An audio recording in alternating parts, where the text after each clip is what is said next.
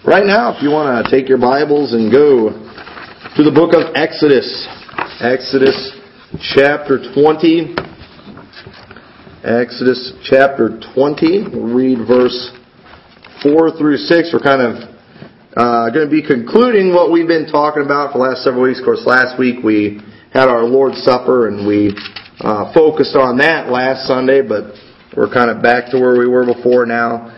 And probably be concluding kind of this, I guess if you want to call it a series, you can, but it was all kind of leading up to the message from 2 weeks ago and this one. And really important stuff here that we're going to be talking about tonight, something that's just, it's so true. I'm only 32 years old, and I've seen a lot of this, and I'm sure as time goes on, it's just going to seem more and more real, see more and more of this kind of thing. But in Exodus chapter 20, we'll read verse 4, it says, "Thou shalt not make unto thee any graven image, or any likeness of anything that is in heaven above, or that is in earth beneath, or that is in the water under the earth. Thou shalt not bow down thyself to them, nor serve them, for I, the Lord thy God, am a jealous God, visiting the iniquity of the fathers upon the children unto the third and fourth generation of them that hate me, and showing mercy unto thousands of them that love me and keep my commandments." Tonight we're going to talk about breaking the curse and claiming the blessings. Now, many times when you talk about curses, folks in the world, maybe lost people, or folks who just maybe don't know the Bible really well, when they hear you talk about things like this, they look at it as something really weird. That church thinks you can get cursed. They believe in curses, and but a lot of times when people think about curses, it's not something that some witch does on you, okay? It's not something that, there's not some sorcerer out there somewhere that's stirring this pot of all kinds of weird things and saying some incantation over it that's bringing about this curse. A curse is something that is completely real, though. There's many ways you can curse somebody. One of the ways, you can curse your own children just by maybe a father saying to their son, it's like you're a loser, you're a failure, you're never going to amount to anything. There's been many people who have been cursed with those words. They're told that all their life, and it seems like they feel like they can't overcome those things. They've been cursed with that. Maybe they've had several people kind of pronounce that same curse on them. It doesn't have, you don't have to be a witch or a sorcerer or something like that to do that. A curse is something that really any of us can do to anybody if we're not careful. And I'm not saying that these curses are all powerful, and if you just go say to somebody, hey, you're going to choke to death tonight, it's going to happen. I'm not talking about that, but I think by the end of this message, hopefully you'll understand exactly what it is and what it means what a biblical curse is, but also how we can break those curses, because that's the most important thing. But this passage that we read, it's a verse that on one hand is really scary. The iniquities of the fathers being visited upon the children under the third and fourth generation. That should be scary for anybody who's a father, thinking that my sins may affect the next, or my sins will affect the next 3 or 4 generations. That's a scary thought. But that same passage in verse 6, it says, "And showing mercy unto thousands of them that love me and keep my commandments." We can take this curse, and really any curse that you see in the Bible, there's many things that God said, hey, you're cursed if you do these things. Many times the term that's used is woe. Anytime, woe unto them, that's a curse. And anytime you see a curse, if you take it and you do the opposite, it's a blessing. And anytime you see a blessing in the Bible, hey, blessed are they that do this, you can kind of reverse that. And, cursed or woe unto them that do the opposite. So this is something that, it's a power that we can take and use it in a good way for our children and for our grandchildren, our great-grandchildren. As a church, we can take these things and we can use them so God will bless our church.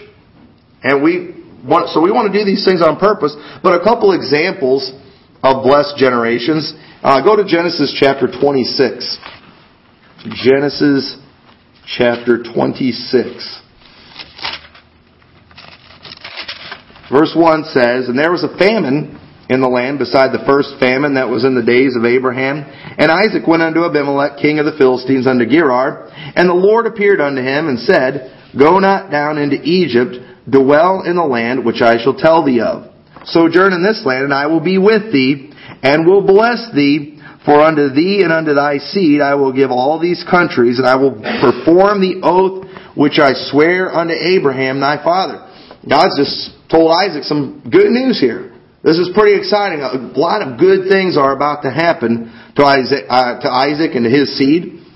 And then it says in verse 4, And I will make thy seed to multiply as the stars of heaven, and will give unto thy seed all these countries, and in thy seed shall all the nations of the earth be blessed. More good news. Then verse 5. Isaac's probably wondering, why are all these good things about to happen to me? Why am I getting all of these blessings? And then God says, Because that Abraham obeyed my voice and kept my charge, my commandments, my statutes, and my laws. Because of Abraham was a man who passed on blessings down through several generations. Isaac made some mistakes. Jacob made some mistakes. Jacob's boys definitely made some mistakes. But one thing that we see throughout the generations is God always stayed true to that covenant that He made with Abraham and to his seed. God loved Israel. God never utterly destroyed Israel, even though they deserved it many times. There was many times where God wanted to destroy Israel. When God delivered them out of Egypt, they were constantly complaining and they're murmuring, and many times God wanted to destroy them, and God wanted to start over with Moses. But then Moses would remind God of what He had promised to Abraham. And then God would remember what He had told Abraham. And who knows what would have happened to Israel had it not been for Abraham. He passed blessings down. I don't know about you, I'd like to do that same thing. Also, David is another great example of that. In 2 Chronicles chapter 21, 2 Chronicles chapter 21, I want to read this to you, verse 4 through 7. And there's many examples we could look at of David where his generations after him did some bad things.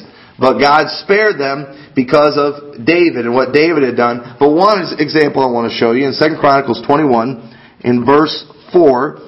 Now when Jehoram was risen up to the kingdom of his father, he strengthened himself and slew all his brethren with the sword, and divers also of the princes of Israel.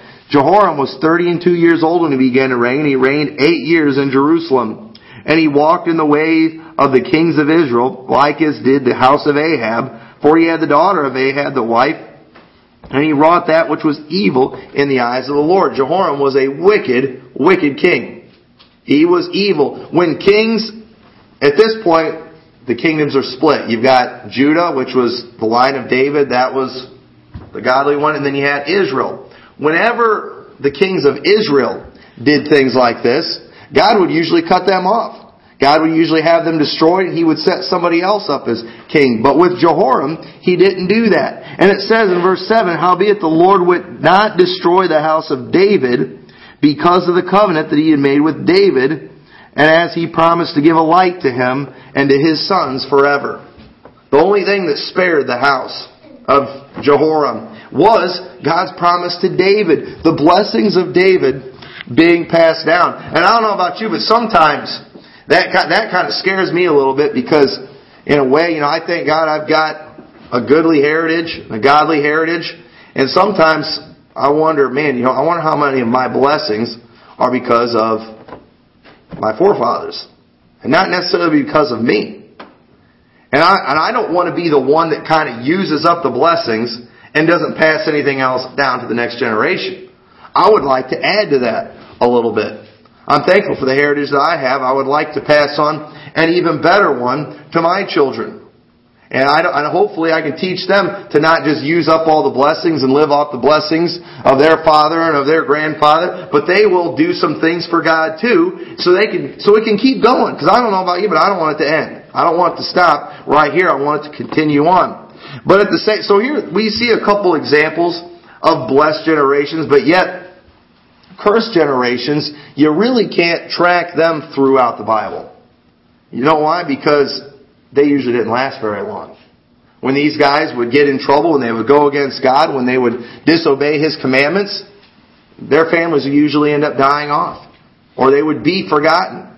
So we don't really have examples like that in the Bible. But at the same time, what I want to talk to you mainly about tonight is how to break that curse. Because I'm sure that everybody in here said, and I know this might sound creepy and don't take it wrong, but I imagine everybody in here, you've probably got some curses on you right now in your life and in your family.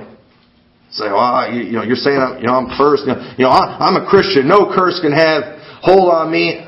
Listen, you can still have some curses in your life.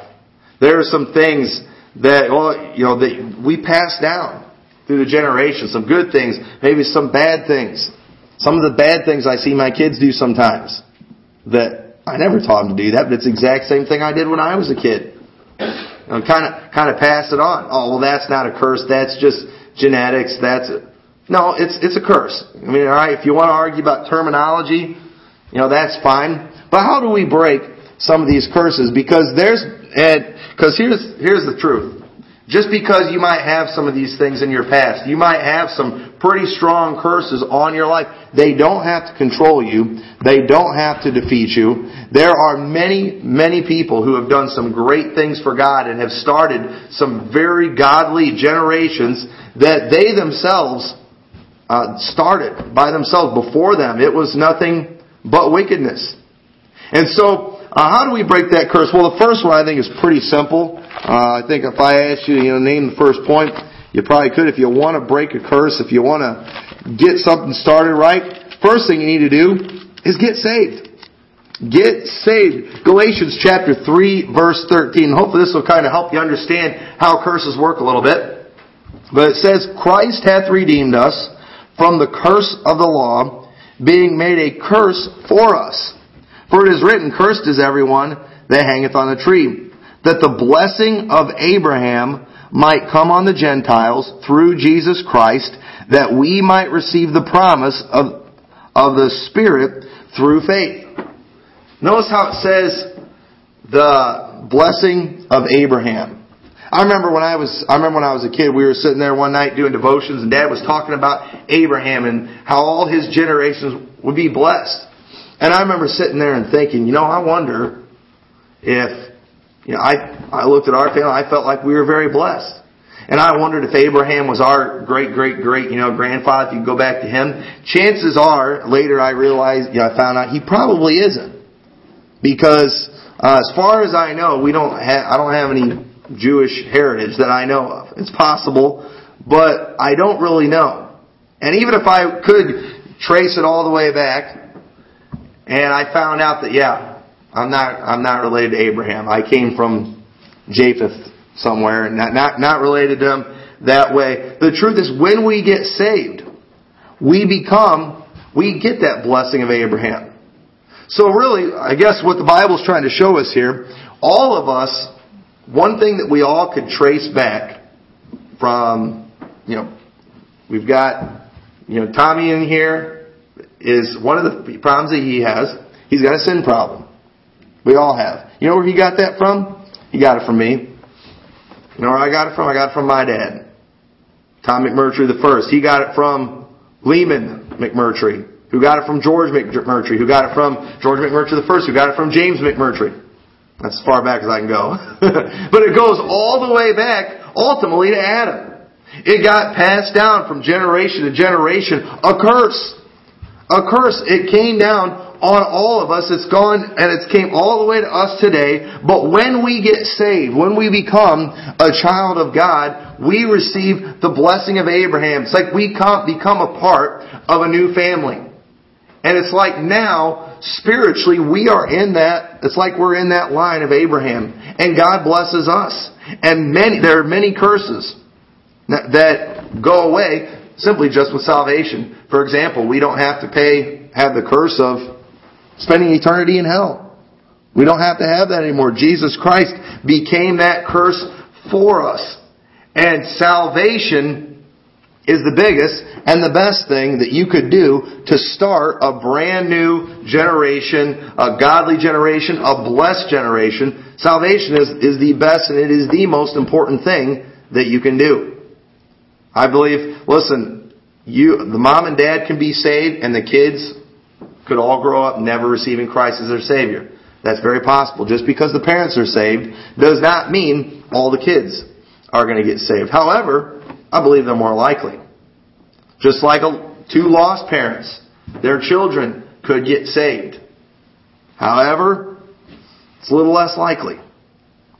They're going to pass that curse on down. But salvation is the best thing you can do to start all over. That sin problem, it goes you can trace it all the way back to Adam. Romans chapter 5. Verse 12, you don't have to turn there. I want to read this verse to you. It says, "Wherefore, as by one man sin entered into the world, and death by sin, and so death passed upon all men, for all have sinned." It's been passed down through the generations. I guarantee if we had everybody say, "Hey, what's something in your family?" There's probably something that you could just trace back, something you've always struggled with, that your father had the same problem with, and you just.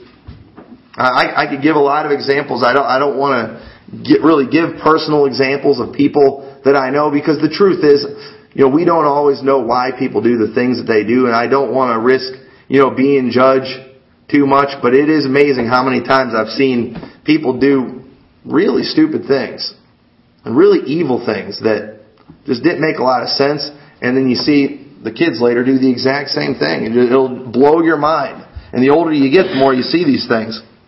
So the first thing to break a curse is get saved. Second thing you need to do is recognize and confess the sins of your fathers. Daniel chapter 9 and verse 15. Daniel chapter 9 and verse 15.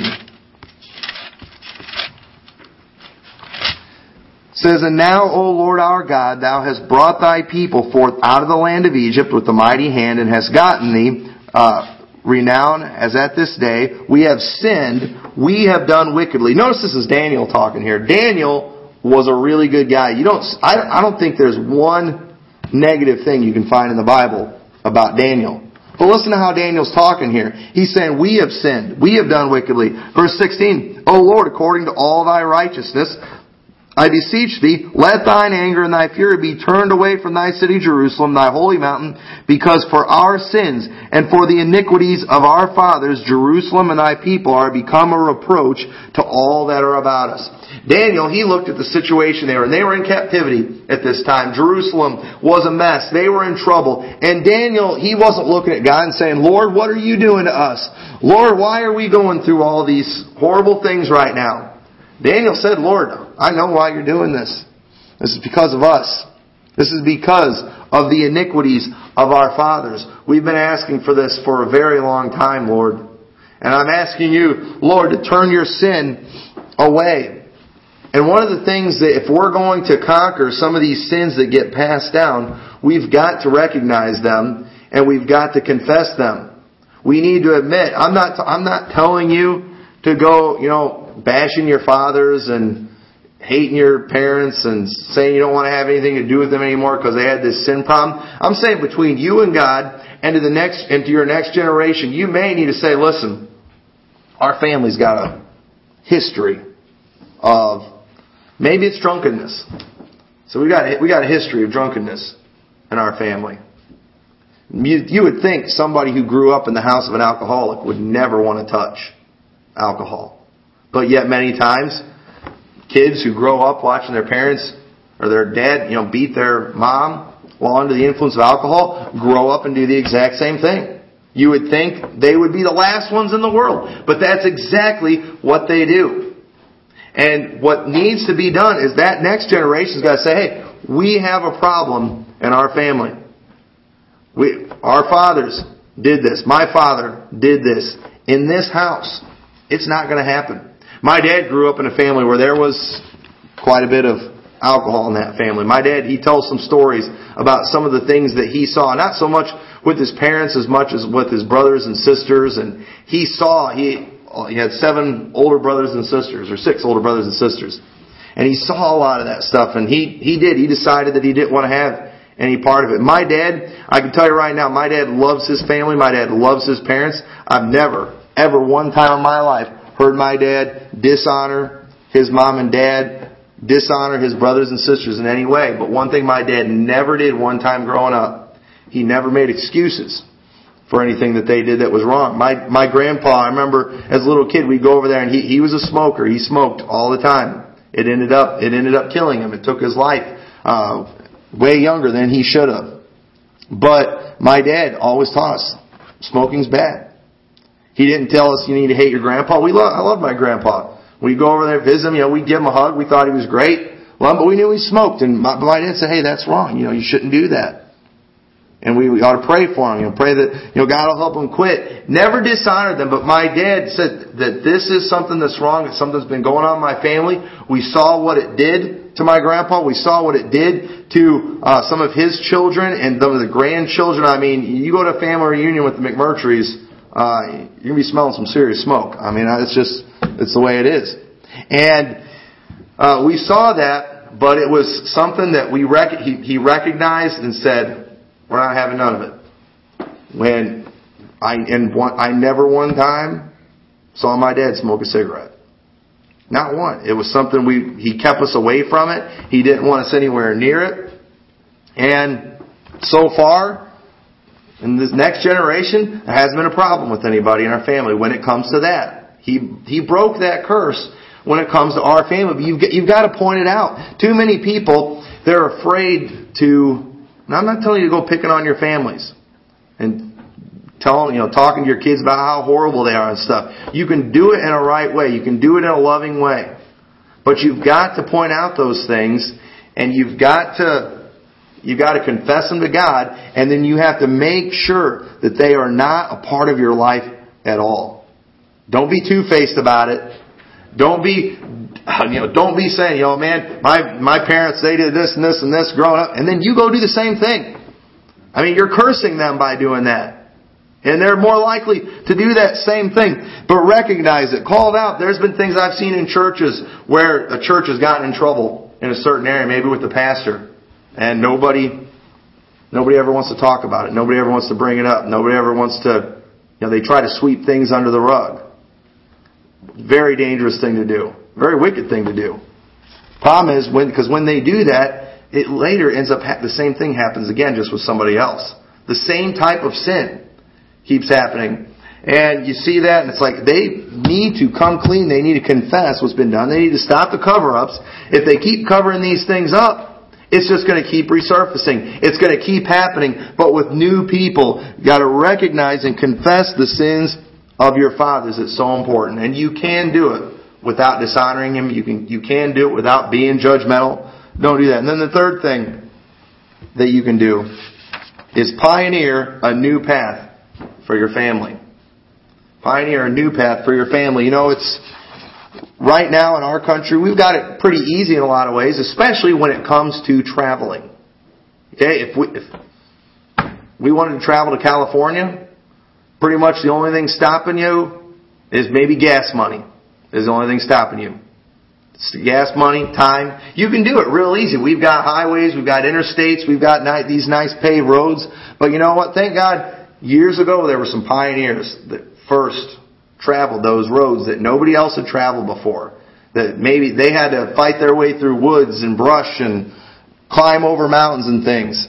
And then later on, they started making the dirt paths. And then later they got some stone roads in there, and it's to where it is today. Some of the mountains people used to have to climb, we got tunnels that go right through them now. It's so easy now to do those things because of people some pioneers who went and they blazed a new trail that took us to great places. And in your family, you might not have that good history. This might be brand new. It might be starting with you, but you can still do it.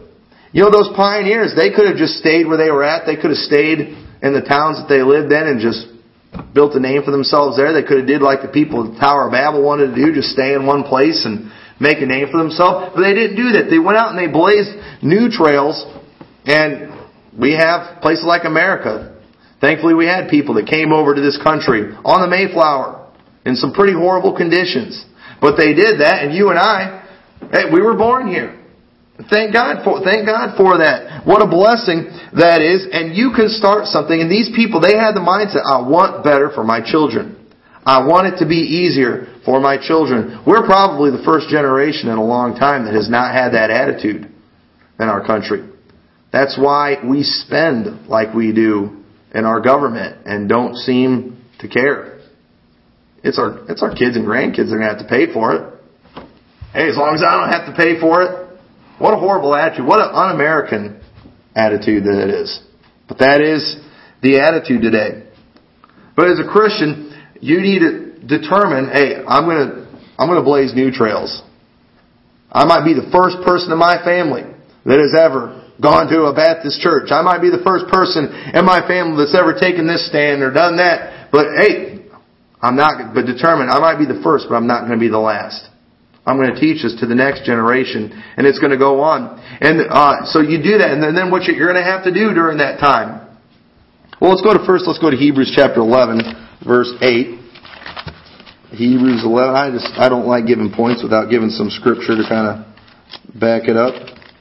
Hebrews 11 and verse 8 through 13 says, By faith Abraham, when he was called of God, or called to go out into a place which he should have to receive for an inheritance, obeyed, and he went out, not knowing whither he went. Can you imagine God just telling you to go somewhere? I'll tell you where you're going when you get there. Just go. Start walking. That'd be kind of scary. Verse 9, By faith he sojourned in the land of promise and in a strange country, dwelling in tabernacles with Isaac and Jacob, the heirs with him of the same promise. For he looked for a city which hath foundations, whose builder and maker is God. He wanted something that, even though his situation wasn't real stable, even though it was scary, there was a lot of unknown, he wanted something that was of God. Now I wouldn't dare try even comparing anything I've done to Abraham, but even just for us when God called us to come here to Rock Falls. I mean, I lived in LaSalle all my life. That was all I knew. Everybody I knew was out there. When he called us to come to a town where we really didn't know anybody, and to start a church, it was a little bit scary. It was a little scary, but I was willing to do it because I really believed and felt that it was of God. I didn't know how it was all going to work out. Like I said, up until a year and a half ago, I didn't know any of you. I mean, not one person that was sitting in here this morning that I know a year and a half ago. But the Lord, hey, I've got to see a lot of things, and you know what? There's still a few things I'm still waiting for God to reveal and show how some things are going to work out. And He's got a plan. He's got a plan. He'll show me when He's ready, but in the meantime, I'm going to have to keep waiting. But then in verse 11, for through faith also Sarah herself received strength to conceive seed and was delivered of a child when she was past age, because she judged him faithful who had promised. Therefore sprang there even of one, and him as good as dead, so many as the stars of the sky in multitude, and as the sand which is by the seashore, innumerable. I mean, look at all that God did. Look how God expanded Abraham. Look at all that was done. Verse 13, these all died in faith, not having received the promises, but having seen them afar off, and were persuaded of them, and embraced them, and confessed that they were strangers and pilgrims on the earth. Did you know it is very possible, I'm not trying to discourage anybody in here, but it is very possible that if you live a life according to the Word of God, that, especially if you're the first one in your genealogy, you might not really see any of the big blessings here on this earth. It may be a struggle, and it may be a fight for you your entire life. And you say, well, I want to see something now. You can't have that attitude.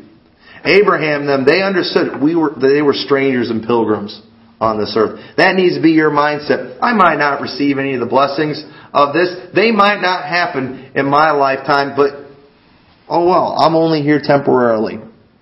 I'm looking forward to heaven. That's ultimately where I want to go. I want to make sure when I get to heaven, I can tell God, Lord, I did what you wanted me to do while I was on your earth.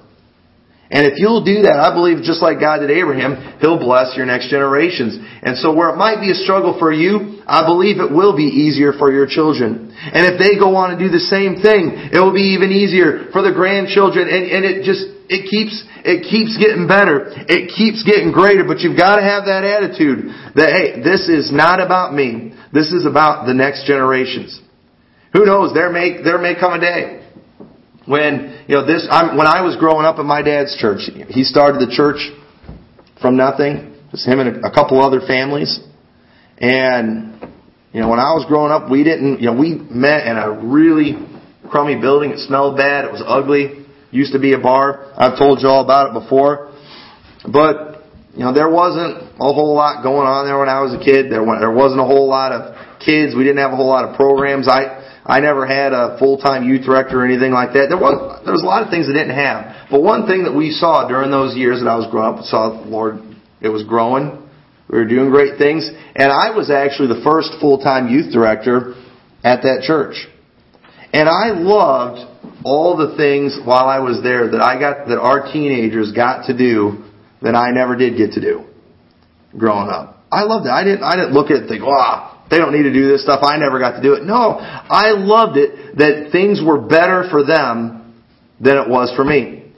During that time, the church had built the gymnasium, and they able to have a lot of fun there. Had the basketball team and volleyball teams, and got to do a lot of fun things and go to tournaments and go to other churches and play other basketball teams and get to know a lot of other people. It was a lot of fun. I didn't get to do that, and I was okay with that. But I was glad that I got to help somebody else have that, and that kind of thing is still going on there.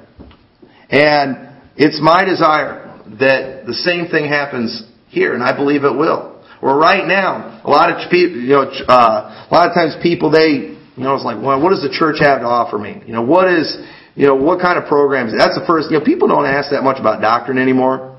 So I was, what kind of programs do you have? What this, what that? And hey, I want them all, to tell you the truth.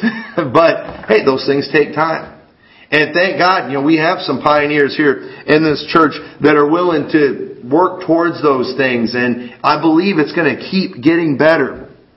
But we're going to have to blaze some new trails. And that's okay. And we might not get to see the big things. I believe that the greatest days that Liberty Baptist Church will ever see may not be seen by us. But thank God Moses, when he found out he wasn't going to get to go into the promised land, didn't say, forget it, I'm done. Lord, go ahead and kill all of them. He didn't do that. He went and was content to just get to look and see. His job was done, and he moved on. But pioneer that new path. And while you're on that path, one thing that you need to do is beg God for blessings. Beg God for blessings.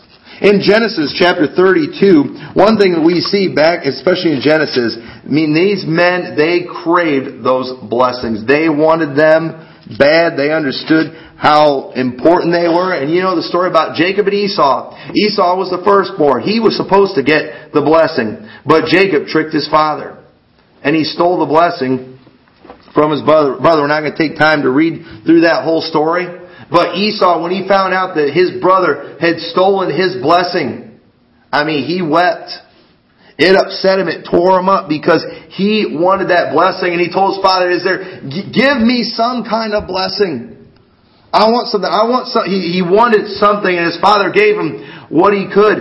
And as parents, we ought to want to pass some blessings on to our kids. As children, we ought to want some of those blessings and something else that we can pass on, that good heritage. But also another thing we need to do is remove the accursed things from your life. We talked about accursed things 2 weeks ago with Achan and his family. Achan, he took of the accursed thing, and it ultimately led to the destruction of him and his entire family. There are many people that are going after things and bringing things into their home that are destroying their families. Some of the junk that comes across the television screens that just pollute the minds of their children.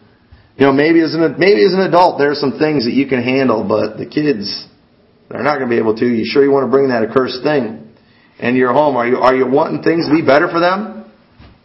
Well, we did all this when I was growing up. Well, are you wanting the exact same, or you want something better? We're trying to blaze new trails here. Remove the accursed things from your life.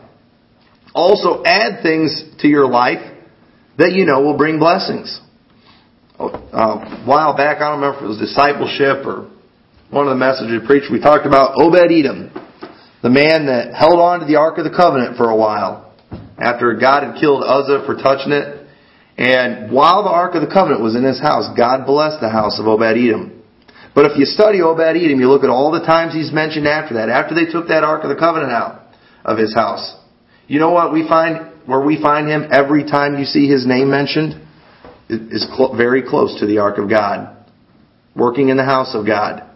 He figured out that, hey, there's blessings. And every time you see reference to Obed-Edom, it talks about how he was blessed. He had several sons that were blessed. We see one of his grandsons was named after him, named Obed, which means servant. I mean, he figured out that there is blessings in the presence of God and in the service of God. And he passed that on to his children and his children's children. His generation was very blessed. It's so interesting when you read about that. And that's what we've got to do. Add things to your life that you know is going to bring blessing. I mean, teaching your children the Word of God. I can promise you it's not going to hurt them. It's only going to help them. It's only going to help bring blessings, not just teaching them, but practicing those things, doing those things. God blesses the work of the Lord. God blesses the keeping of His commandments. And since we know that, and since we are just trying to get the blessings of God, we've got to find out what these things are and on purpose say, this is a part of what is done in the McMurtry household. This is what we do. This is where we stand because we want God's blessing on our life.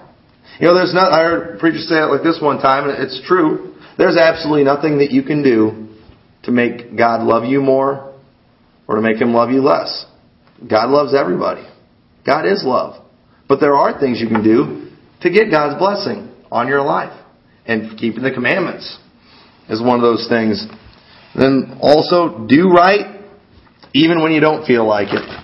2 Timothy chapter 4, verse 2 says, preach the word, be instant in season, out of season, reprove, rebuke, exhort with all long suffering and doctrine. You're going to have to, in season, out of season. Sometimes it's going to be easy to serve the Lord. Other times it's going to be difficult. Sometimes it's going to feel like everybody's doing right. Sometimes it's going to feel like nobody's and you're the only one. You've got to be faithful all the time. Don't be wishy-washy. It will just destroy your family. It will get them in so much trouble. Don't do that. But passing these blessings on, it's something that it is for real. I want to read an example to you. I had heard this a long time ago. Somebody talked about, and I looked this up. It was very interesting, but about an example of a godly legacy and an ungodly legacy. Because, the truth is, it is really hard to track family trees, and especially going back. It's hard to do that, but it can be done. And I heard one person say it's not always wise to shake a family tree because you never know what kind of nuts are going to fall out of it. And I know that's probably the case in some of my family tree. But one great example is Jonathan Edwards. He was a Puritan preacher from the 1700s. And Jonathan and his wife Sarah left a great godly legacy for their 11 children. Jonathan Edwards, he's known for preaching the message, sinners in the hands of an angry God, that kind of kicked off the Great Awakening. And around the turn of the 20th century, American educator and pastor A.E. Winship decided to trace out the descendants of Jonathan Edwards almost 150 years after his death. His findings are astounding, especially when compared to a man known as Max Jukes. Jukes' legacy came to the forefront when the family tree of 42 different men in the New York prison system were traced back to him. But here's Jonathan Edwards' godly legacy. He had one vice president in it, 3 U.S. senators, 3 governors, 3 mayors, 13 college presidents, 30 judges, 65 professors, 80 public office holders, 100 lawyers, and 100 missionaries. Max Jukes' descendants include 7 murderers, 60 thieves, 50 women of debauchery, 130 other convicts, 310 paupers with over 2,300 years lived in poorhouses, 400 who were physically wrecked by indulgent living, and it was estimated that Max Jukes' descendants cost the state more than $1,250,000, which back then was a lot of money. And the truth is, Jonathan Edwards and Max Jukes, none of them guys got to live to see that. None of them did. But at the same time, I guarantee you, both of those guys, I know Jonathan Edwards, it would have just excited him. I wonder if Max Jukes would have maybe changed some things in his life. It was said that he was an atheist. He had nothing to do with God. I knew one person in particular. These kids, they used to come on our bus route, just sweet kids, had a really rough life, a really rough home situation. Their dad was in jail quite a bit. And, I mean, these three kids, they came when they were real little, they were as rotten as all get out, but they were as cute as all get out too. And just weren't trained at all. But we love these kids. And they ended up getting older, and they ended up moving to another town, and they quit coming on our bus route. But they were real close in age. And not many years later, I remember we had that detention home ministry we did. And his kids were all in jail at the same time. All three of them. And one boy and two girls. I thought, man, I can't imagine having one of my children in jail. I really can't imagine one of my daughters being in jail. At 13, 14 years old, as a father, it would devastate me. I don't know what I would do. But imagine all three of them at the same time. They're all in jail. And I was talking to the boy, and I asked him, has your dad been by here? He hadn't visited him. Simply because he didn't feel very safe around the courthouse, around the jailhouse, because he spends too much time there and may have been wanted for something at the time. Who knows? And here I'm thinking, I can't even imagine that. And yet, this father's, he's not even here, hasn't even visited him one time.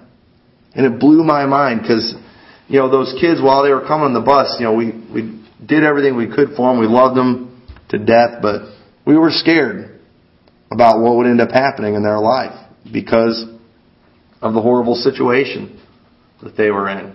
And there's been many children like that on our bus route that I've known. At Lighthouse, they've had a bus route over there for the 25 years they've been in existence. We've got some kids that come over there that their parents used to ride the bus. And you just see that exact same situation, and it tears your heart out when you see that. But while we can't do a whole lot about what other people do, we can do something about what we do. We can do something about our life. We can start something. I believe here at Liberty Baptist Church, we're starting some good things. We've started sowing some seeds. It's going to take a while to produce some of the fruit, but the Bible says, be not deceived. We usually use this verse as a warning. Be not deceived, God is not mocked. For whatsoever a man soweth, that shall he also reap. That's pretty scary. It says, he that soweth to the flesh shall the flesh reap corruption, but he that soweth to the Spirit shall of the Spirit reap life everlasting. What are we sowing in our lives? What are you sowing in your life? What are you sowing in your family? I recommend start sowing good things, and God will show some great things in your life, and you can start a godly legacy that can maybe go on until Christ returns. So with that, let's all stand together, with our heads bowed and eyes closed.